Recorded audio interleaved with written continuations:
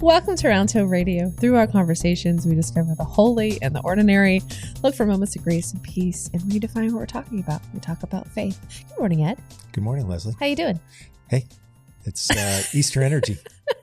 Hey. I am not centered in my frame. There we go. That's better. It is an Easter energy. We are recording this just after Easter. Mm-hmm. We're trying to get a little bit ahead. We've been saying that. And somehow we managed to not yet be ahead. But, we're going to keep trying. Yes, we are. And like Sisyphus. Push that boulder. Put the shoulder into it. Really lean in. What are we discussing today? So, by the way, I saw a great image, I think, of the way that many people can sometimes feel after Easter. I mean, for all of its glory and celebration, and it certainly was an amazing Easter in our experience. But I happened to walk into the kitchen at the church and I saw this flower just drooping over, the top of the flower practically touching the top of the countertop. It was bending on. I thought, post-Easter, just kind of a little exhausted. Yeah. My couch and I became one with each other Easter evening. Perfect. Glad to hear it. Yes. Although the baby did not know it was Easter. Oh, it was more the problem was that the night before she did not know it was Easter. The night before Easter. And so I think she was, what I think she was doing? I think she was trying to keep Easter vigil. Oh, nice. And yeah, it was not one for better nights of sleep. Feeling some energy. Yes. She was feeling something's different. So speaking of energy. Yes. Our topic. Our well thought done. for the day. Well done. So part of our mission here is to discover, talk about, think about the holy in the ordinary. Yes. And something occurred to me this year around Easter with special force. And I'm trying to remember if I've ever thought about this in the past in the way that I'm thinking about it now. But here's my little epiphany or revelation around this. So after Jesus' death, this is the darkest time possible for the disciples, right? They've been traveling with this man who's guided them and shaped their life, depending on whose perspective we're listening to, anywhere from 2 to 3 years. Then he dies. It's a brutal death. And they're left to try to pick up the pieces. And then, of course, we have the Easter story where that body is no longer in the tomb. The stone has been rolled away. This causes a great question mark to be raised over everything and ultimately leads to our Easter Sunday celebrations. And because now Jesus has been resurrected. So the thing that I really took some time to think about this year is the fact that in the stories that we have about the encounters between the resurrected Jesus and his disciples and friends, they are all incredibly ordinary encounters. He feeds them breakfast. In one story, he says, "Do you have anything to eat?" He's not looking his usual self in one of them. So actually Mary Magdalene she looks at him initially and doesn't recognize him. She thinks he's a gardener or a groundskeeper. I have to admit that made me chuckle a little extra amount being in an affluent community that we're in. And she thought, she thinks that hit different this year. I don't know why. Yeah. So, it's amazing. And he gives these very simple directions and in fact, there's one other story where he joins a few of his friends in an evening meal and they don't recognize him either. So he's clearly the same Jesus, but completely different. He likes his food. Yes. And all this food. Right? It likes me and my mother-in-law, who I say she loves through food. Right. She can't, it's just how she outpours her affection and love with through delicious food. And, basically so many of the stories that we have about Jesus during his lifetime are food stories, meal stories. Yeah. So I just savored the fact that this risen energy comes to us in ways that are spectacularly ordinary.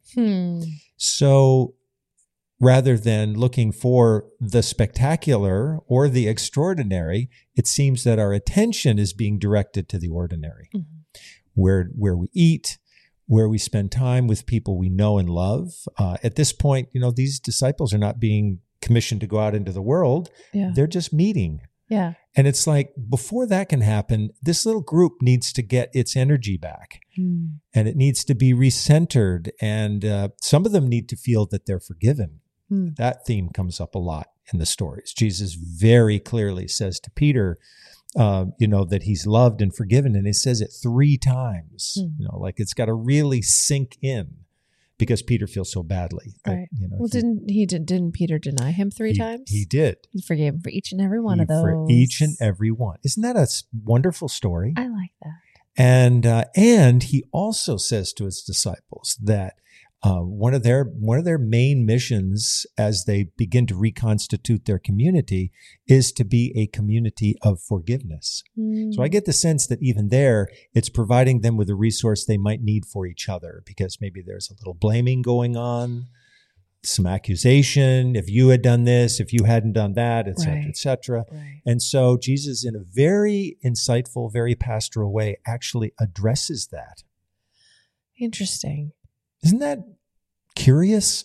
I mean, it makes me think. I feel like I've been observing that maybe it's a post-pandemic thing. Maybe it's we've been heading this direction all along, but I feel like we as humans are particularly bad at being in community right now. It's after being for us. So isolated for so long. I feel like that's to be intentionally in community can be tough, while we at the same time need it more than ever.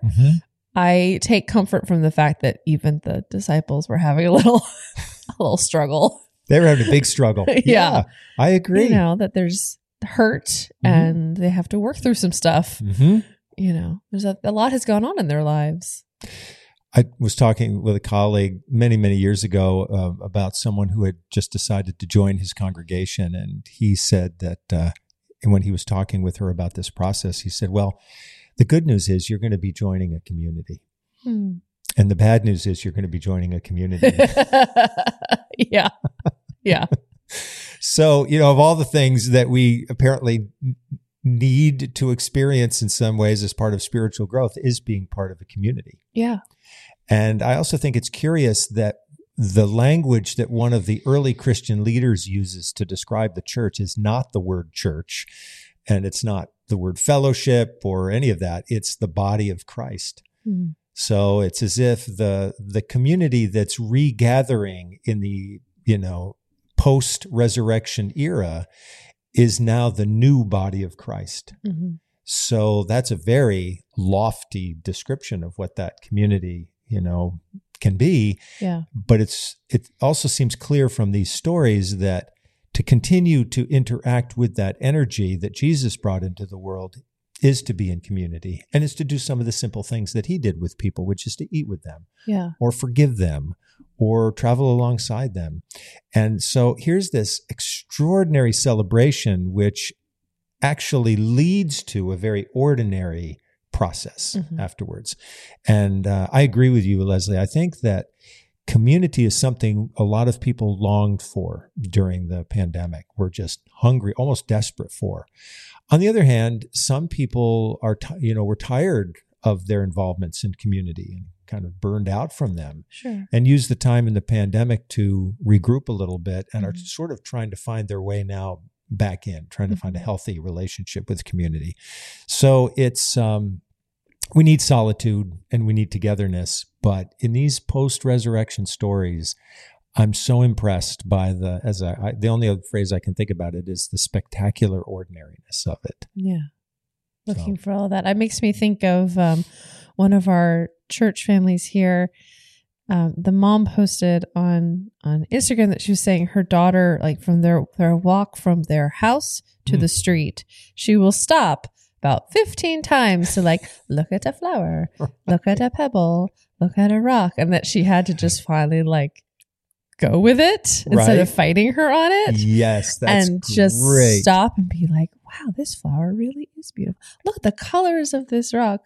It makes me think there's in my old house we had this sort of gravel section, and we loved having friends over who had kids because they would inevitably start gathering the rocks. It's gravel. Oh, really the most what I would have said is uninteresting, and they would find like the sparkly ones or the ones that have more blue. And they would find in this, I mean, talk about ordinary. Right. Ordinary gravel. And they would find the most wonderful colors and textures. And then the parents would be like, we're not taking home an entire bucket of rocks. Pocketfuls of gravel. Yes, you can choose like 3. And then that was, of course, a fair, you have to sort it out. And so it was always so fun to me to watch them just like zoom in and just really focus in on these. I mean, so, the most Home Depot gravel you can get. We're renovators on a budget here, Ed. I get it. It's so cool. It's so fun. Well, I love that story, and I love your story about the mother who's saying, however long it takes to get down to the mailbox, right? Yeah. And I'm reminded of a section in a book called The Secret Spiritual Life of Children. I think the author's name is Hart Tobin. And he says that children are constantly saying to their parents, right? Yeah. What is that? What's that? What is that? What is this over here? Did you hear that? Right? Yeah. His thought is that actually children's receptors for the ordinariness, but sometimes the occasional encounter with invisibility or other things that are going on that only they can see and perceive. Yeah. Is just getting underway at that time. And so often, we should come on, we got to get to this destination. Right. And they're saying, but there's really something, amazing here. Something special. And so I guess this is why Jesus said, unless you become as children, you cannot enter the kingdom of God. So there we go. Neil deGrasse Tyson described children as tiny scientists. Every time they're doing something, they're encountering the world and doing little micro experiments of what happens if you splash in a muddy puddle. Like what happens to the mud? Is there water? What happens to that? Helps me, I find, especially when Mary Bear will take like a handful of food and just go and just smush it between her fingers. What kind of texture can we get out of this? I mean, it's her first, literally her first encounter with like that texture. I would want to know what it does between my fingers. She's trying to figure out what kind of world this is. I can't wait till she's old enough that I can introduce her some of those artistic textures that goodness. Nothing like fiber fun. Paste, Oh, jeez.